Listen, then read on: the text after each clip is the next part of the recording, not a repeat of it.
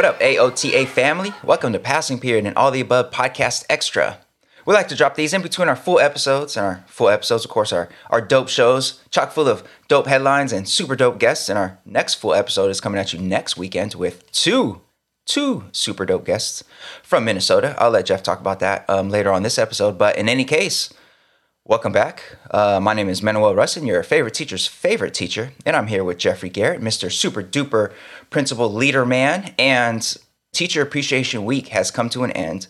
And before we get into this week's headlines that we want to talk about, I just got to quickly address Nike, the athletic apparel company, and their refusal to appreciate me during Teacher Appreciation Week. Jeff, I believe you might have missed it, but I was trying to get Nike's attention this week because I teach at the high school that Jackie Robinson went to. The building is old, so it's literally the same building, at least the main building, that he used to walk. And Nike has this special edition shoe that's themed around Jackie Robinson in the 75th anniversary of Jackie Robinson entering the major leagues. And I would really love to get my hands on this shoe so I could wear it in the hallways that Jackie Robinson walked in while I teach and do my thing, and Nike refused to respond to me. The shoe is currently just like hard to find, and I'm just asking to be able to purchase it from them. And they did not respond to my very cute little video that I made and posted on the socials. And I'm just here at the end of Teacher Appreciation Week feeling like, aside from a couple Starbucks gift cards, which I do appreciate, a kid got me some Reese's Peanut Butter Cups, my favorite candy, so I do appreciate that. Overall, I just wasn't feeling the appreciation for teachers during this Teacher Appreciation Week. So, Jeff, I am hopeful that this passing period this week, we will be able to share about all the wonderful things happening in the world of education that express love and appreciation for teachers and also the students that we serve, Jeff. So please help me get the sour Nike taste out of my cranium so that we could just move forward into hopefully a very awesome end to the school year. Yeah, well, I think the first thing I want to say is shame on you, Nike. Phil Knight, we see you and your hateration, lack of recognition of Dr. Rustin and the good people at his school in Pasadena, California. And I think what I want to say, or what I want to ask, Manuel, is why does Nike hate children? Clearly, yeah. This is a company that does not believe in truth, justice, and the American way, Manuel. So yeah, how about that, Nike? Absolutely, there's certainly something there. We should definitely investigate them, just like we should investigate Disney and all these groomer corporations as well. Jeff, this is just not good stuff, yes. Man. Mm-hmm. Yes, although for some reason I think the folks who are calling people groomers might not care too much about your Jackie Robinson. Oh, they definitely don't care. Commemorative sneakers. They definitely don't care. Well, I don't know. Maybe that's their proof that racism is over. Because I mean, hey, Jackie Robinson, he's in the Hall of Fame. How could America be racist, Jeff? Here's the great irony. I've been to the Baseball Hall of Fame in Cooperstown, New York. It's actually a fascinating museum, right? Really, and there is a whole. Not section, I don't know. There's a whole area at the Hall of Fame that's pretty much dedicated to Jackie Robinson's, impact on the game and history. And there, captured, plain as day, are just a few of the hundreds of letters that Jackie Robinson received, threatening his life, threatening the life of his family, calling him every nasty name that you can think of. And, encouraging him, let's just say, to not do what he was doing and making it clear to him that if he chose to continue, that his life was going to be on the line. And the great irony of all of this, Manuel, is that the very people whose handwriting is captured in those letters, or whose, grandfathers and grandmothers' handwriting is captured in those letters, are the same people that don't want anyone to learn about how their grandmas and grandpas wrote those letters and went to the game and cursed Jackie left and right for doing what he was doing. So yeah, low probability that the groomer crowd cares at all about True Jackie sneakers, and they probably do think Nike is working with Disney to to pollute the minds of children. I'm sure. So, I mean, I remember they were trying to is burn their Nike gear and all that when Kaepernick signed that deal with Nike. So yeah, you are correct. They will not be on my side here. Nike clearly doesn't care either. So I guess I'm all alone in this, Jeff. I know. One day maybe I'll get my hands on those shoes. But yeah, man, maybe next year's Teacher Appreciation Week. We'll see. But here's the thing, Nike, you got to pick a side, man. The crazy nutty folks on the right, they're not going to buy your Nikes anyways, man. Yeah, like you said, they burn their Kaepernick jerseys. They already think you're the devil. Come enjoy this side of the fence, Nike. Yeah, man. Okay. That's enough of our free consulting to corporate America this morning, Manuel.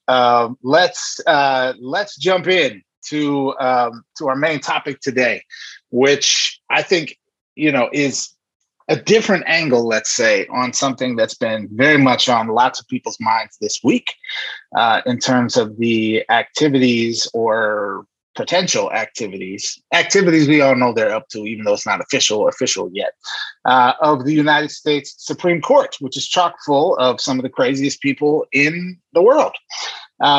So everybody knows that this week a draft opinion in the case that is going to, or that is challenging and will likely overturn Roe versus Wade, was released quite scandalously to Politico, and everybody's been talking about it all week. But we are going to take a little bit of a different perspective on this, and want to give a shout out to the folks at Rolling Stone, specifically Jack Crosby at Rolling Stone, who wrote a piece this week about a more specific education lens on this issue, entitled "Greg Abbott Reveals the GOP's Plan After Killing Roe versus Wade," which is killing public education. So, a little bit of a dramatic headline, but also like not that dramatic in this day and age.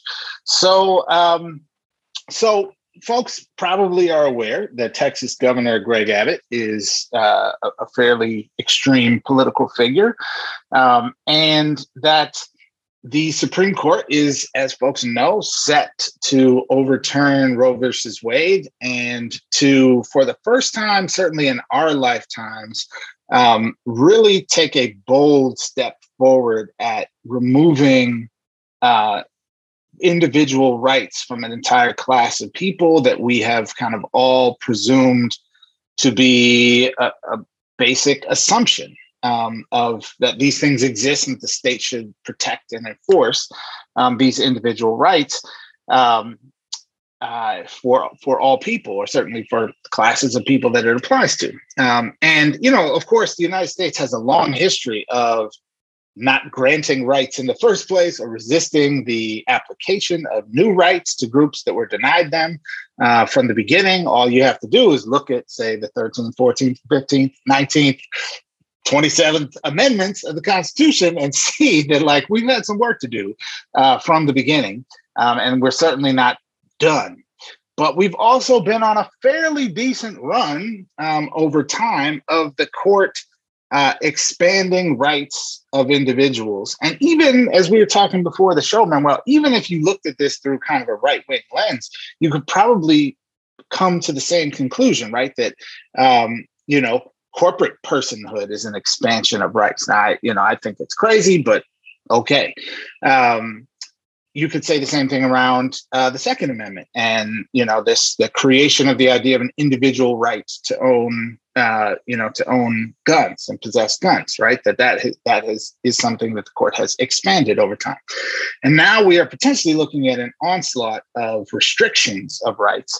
And what is being written about here in Rolling Stone is fascinating as it applies to public schools, because Texas was the case, or the state that produced a 1982 Supreme Court case, Plyler versus Doe, which folks who've studied the court might remember that in that case, the court essentially said that the state of Texas could not deny districts and municipalities funding to educate undocumented youth. Of course, at that time, they were referred to as illegal aliens. So, it's funny to go back and read that language now and how draconian it sounds. But basically, the court said that undocumented youth have a 14th Amendment right as persons, as human beings, very clearly, who exist in the state of Texas to have equal protection of the law, which in Texas includes access to a free and quality public education.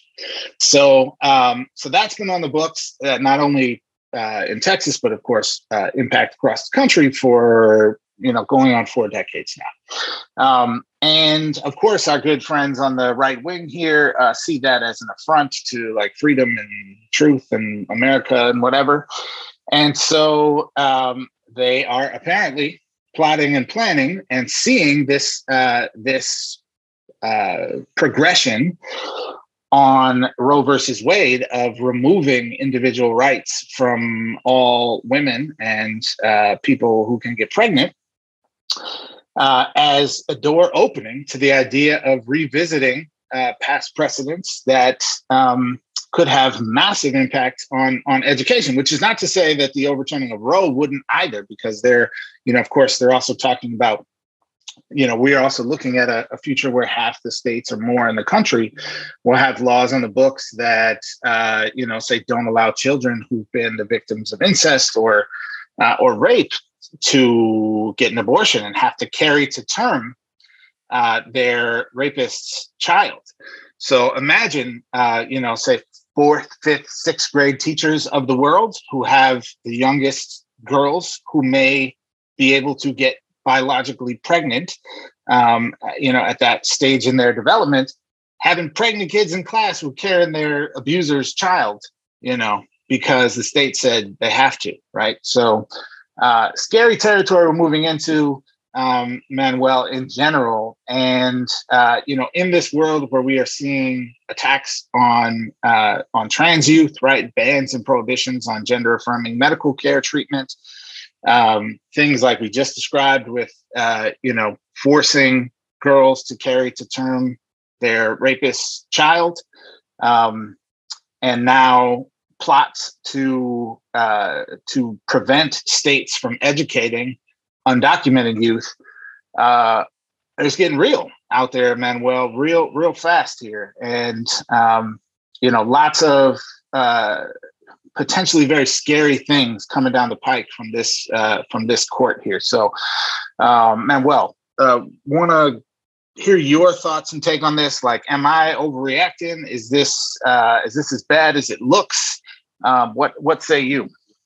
Well, you are not overreacting. And to all of those who have told us for years that we're overreacting, we don't have to be so afraid of, let's say, 2016 election. It's not going to be so bad. It's not going to be so bad. Or the Supreme Court justices that Trump appointed, like, oh, it's not going to be so bad. They're not going to overturn Roe. They're not going to do this. They're not going to do that. Like, all the voices that have told us for so many years that, like, we're like being unreasonable here. It's not going to be so bad. It's, these things aren't going to happen. And then step by step, these things happen. And here we are now with the Roe decision. So anyone who says like, okay, fine, there's this, but that doesn't mean they're going to go and do this. They're not going to go after same-sex marriage. They're not going to go after, in this case, undocumented students being able to get a rightful, fair, equal education. Like, nah, miss me with the whole like, oh, you guys are overreacting. Like, obviously we're not. Obviously, overreaction is probably the proper reaction at this point because of how swiftly this is all happening. And it's quite scary, obviously.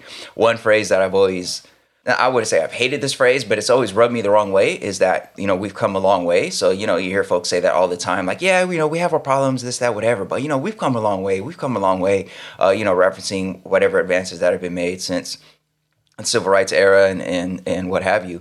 And that whole we've come a long way is problematic for a couple of reasons. One, because there's so many folks today this day right now who are really, really struggling because of the various injustices that are so present in our society and our institutions and all over the place. But also, we've come a long way. Obviously ignores the folks who didn't make it on that journey because of the violence imposed upon them and who aren't here to enjoy whatever progress you believe to have been made. And also, in this case, you see that there is a clear winding back of whatever progress has been made. So don't tell me we've come a long way while we are presently sitting here and watching the clock be rewound back to obviously the Roe decision, but now considering all these other cases, the Lawrence versus Texas case, the one that you just referenced, the Plyler versus Doe, and clearly, like, we've come a long way is insufficient now, because if we're not careful, we'll be back to whatever was present before. Clearly, this is all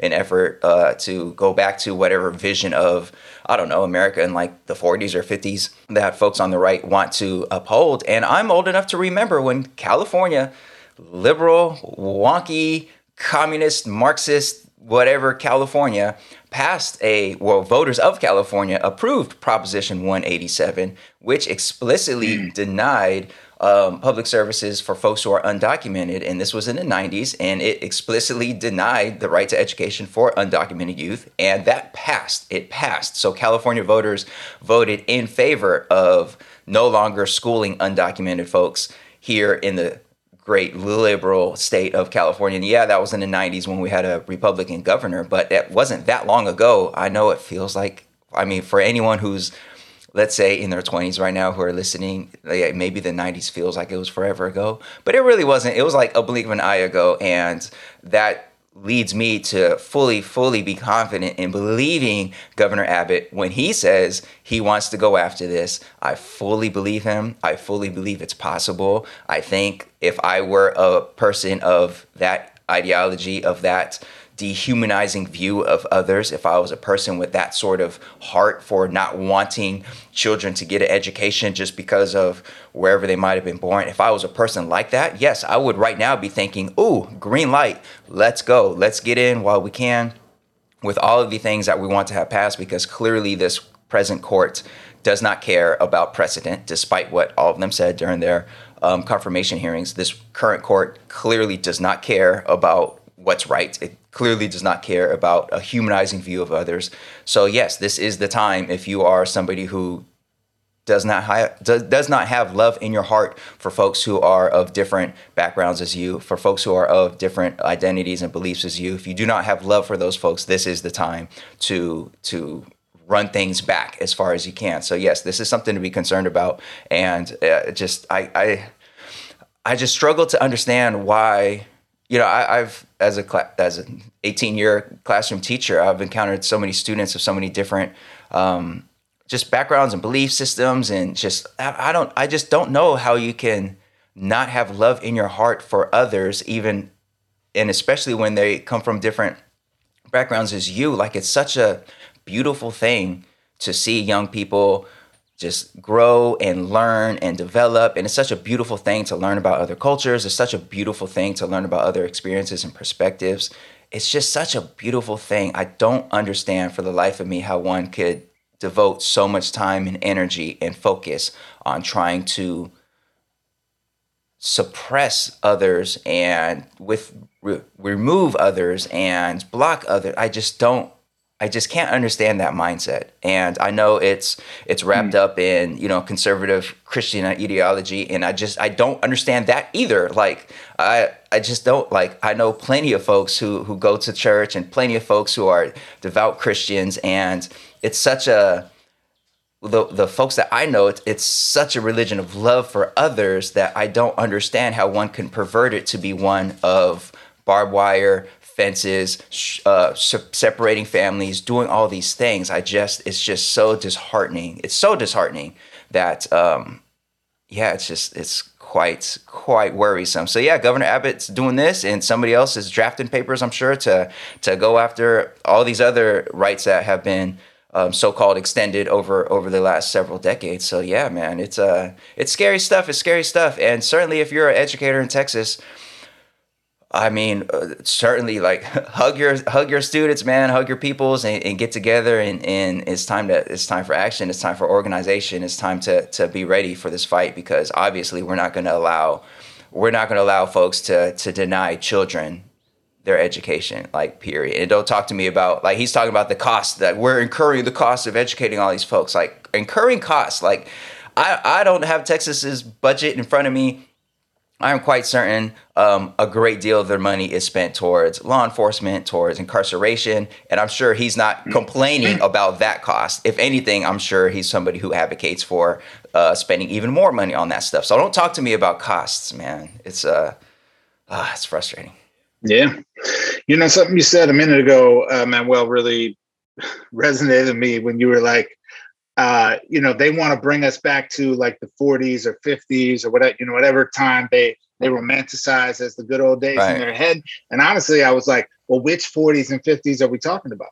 We're talking about the 1940s and 50s? Because there's a bunch of these folks that want to go back to the 1840s and 50s. And if you really scratch the surface, there's a lot of them that would prefer the 17 or 1640s. Hey, you ain't lying. 50s, you ain't lying about that. And that's funny, but it's not a joke. You know what I mean? Like these folks are very serious.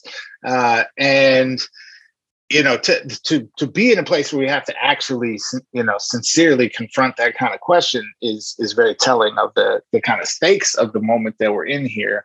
And the other thing that this made me think about, Manuel, was that James Baldwin quote that I think, you sort of see every now and then on social media and other places, that goes, we can disagree and still love each other unless your disagreement is rooted in my oppression and denial of my humanity and right to exist. And I think we are definitely, in my mind at least, at a point where that's where we are, right? Like are the disagreements that we're talking about aren't disagreements about strategy to achieve enact a common set of values. And maybe they never have been, right? I always want to shy away from like romanticizing the past. But I think it's very clear right now that like the stance that Greg Abbott is sharing about, preventing undocumented youth from going to public school is not rooted in a value system that sees them as human beings deserving of education and opportunity and care and nurturing and support from the community, right? Like this is rooted in a dehumanizing, violent perspective that wants to do actual harm, right? Like physical, psychological, economic, emotional, etc. harm to these children and to their families as a result. And so when we're in that situation, right, we can't engage in the discussion as though both sides are coming to the table with a valid perspective, right? Like one side is coming to the table with an oppressive perspective, and then there's us, right? There's the rest of us who are like, these are human beings. We should treat them with respect and dignity and how we would want to be treated. Right. Like it's in the Bible, right? Like, right. Do unto others. I think the Bible you love so much was pretty clear on this question. Exactly. I think that guy Jesus, who you loved, did say something about strangers and how you should treat them, and foreigners, how you should treat them. So it's a fascinating and perilous position, I think, that we find ourselves in, Manuel, and raises all kinds of questions in my mind about like the required reaction that educators, us as a whole, and institutions of education are going to have to take in response, right? So, like, if there is another case that overturns Plyler and that says states don't have to educate their undocumented youth, there's a high likelihood, I would say, Manuel, that probably states like California and New York would just continue to educate, continue to tax and educate their undocumented youth as they had been.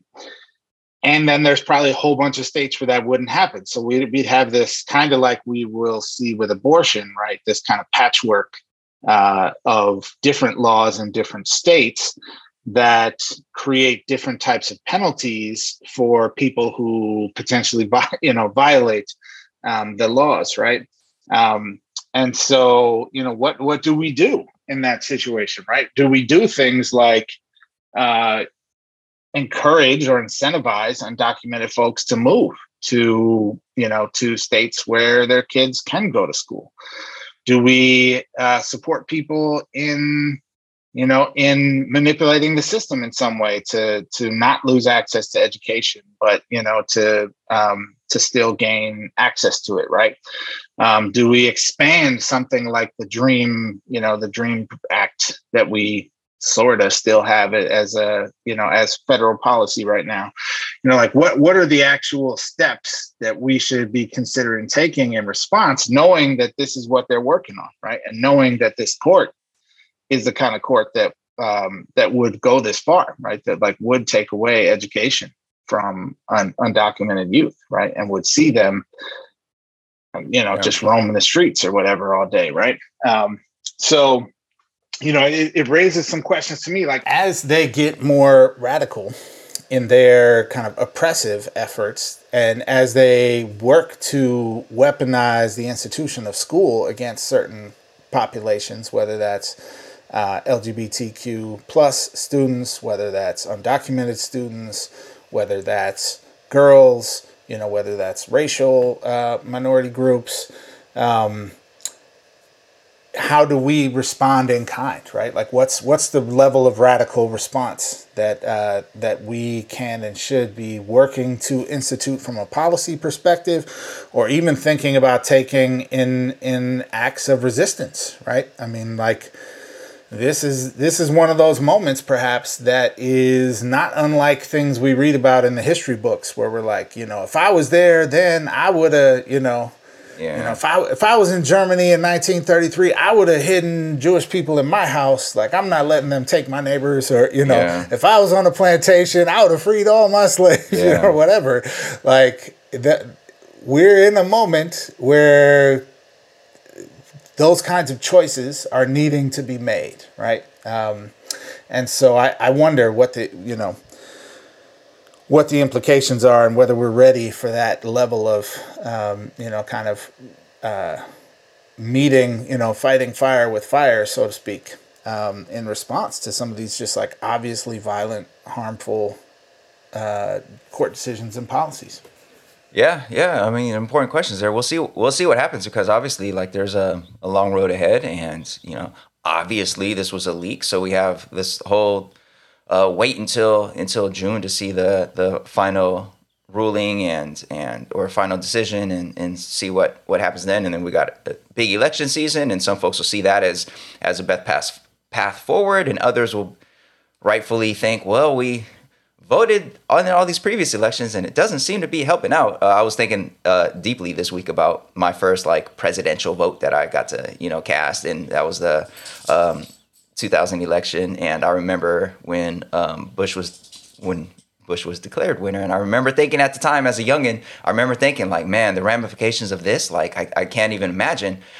And now looking back, it's like, okay, I see now, and this is all part of that long thread of popular vote not adding up to what actually happens. And I saw something about there's only, of all the presidential elections since 88, only 2 of them did the Republican candidate win the popular vote, something like that. I could be messing up the numbers, but in any case, yeah. Mm-hmm. So another election's coming up, so another time for us to have that debate about whether or not voting is the proper course forward, and whether all that stuff. And it's just man, it's in the midst of all of that, we still have a school year that unfortunately has been much more challenging than a lot of I mean, it's been more challenging than I thought. I'll say that. I thought this school year, coming back to in person, I thought this would be a really coming together, healing, reimagining type school year, and it's not been that. And those of us in the classroom, or those of us working with schools, are trying to focus on doing the best we can to conclude the school year and to plan for next school year amid like what feels like the world falling apart and the world being on fire. And those of us here in California, for our listeners who aren't in California, a lot of times a picture is painted of California of progressive ideals, and they don't have to worry about this stuff in California, and that's just not an accurate picture. So like right now we're in the midst of a bit of a struggle at the University of California level around ethnic studies, and those who think like, oh, we're all good in California, like ethnic studies has full support and all that, like it's simply not true. And the UC currently is considering adding ethnic studies as a requirement to gain admission to the University of California schools. And in doing so, they've received a lot of backlash, a lot of folks who are unhappy with that for very, very partisan reasons around, just the beliefs that ethnic studies is divisive, and that teaching about race through a critical lens is causing people to hate each other or to blame folks and have, oppressive mindsets or whatever. And all that stuff is kicking up, and the resistance around this UC requirement is building. So if you are in California, just keep paying attention. The UC system is trying to pass what they consider to be, and what is actually rightfully, it's put together by 20 ethnic studies experts, scholars, practitioners who are selected by the UC system to put together criteria for what they want to see in a high school level ethnic studies course, for them to consider that their incoming students have a robust background in that. A lot of folks are saying that the UC system is trying to indoctrinate kids and all this BS. That's simply not true.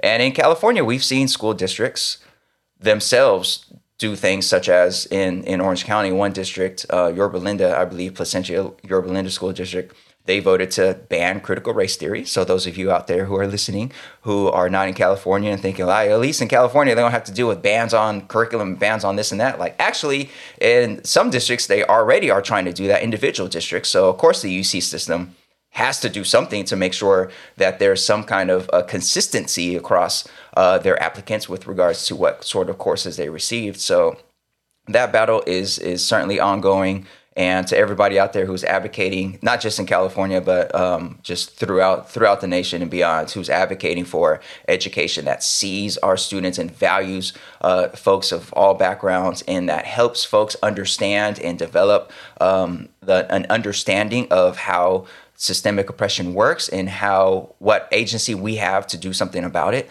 Like, keep fighting the good fight, because the struggle is far from over, and our students deserve it. We deserve it. Jeff, you and I grew up you weren't educated in California schools, but like you and I grew up through a school system where we certainly wanted to see and learn more about ourselves and our own people's histories, and especially in relation to the complexity that is the United States of America. And I feel like all students deserve to learn these various perspectives and to learn about themselves and their own people's history. So keep up that fight. If you are in California, stay alert, man, because they are. Some folks have already talking about this UC proposal as somehow like overriding what the state had, or somehow like circumventing what the state is asking for in terms of ethnic studies, and it's simply not doing that. I can affirm that these criteria are in congruence with the ethnic studies model curriculum that I helped present to the State Board of Education. So just keep your eyes out on that. We need robust ethnic studies at the high school level, and the UC system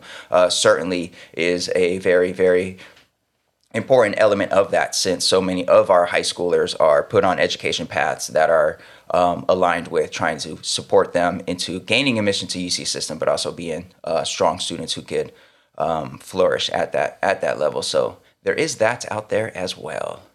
So Jeff, man, a lot going on, man. I don't know if there's anything else we should certainly tell our listeners about next week's episode, but yeah, man, what else we got going on, Jeff?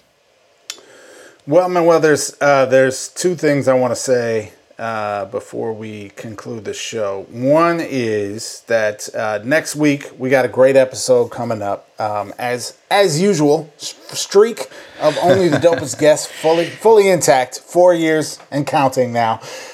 We got 2 guests coming up next week, which is pretty fascinating. And I must say, with a certain tone of pride and respect in my voice, 2 guests coming to us from the great state of Minnesota, my home state, from the city of Minneapolis, well, not technically my home city. I grew up in St. Paul, but, my sister city, where I have lots of people. So, 2 fascinating guests. We have Makisha Nation, who's the executive director of Teach for America Twin Cities, and James Barnett, who's the executive director of an organization called Teach Minnesota, both of whom have been leading, advocating, organizing around efforts to support educator diversity and the recruitment, retention, and sustainability of educators of color.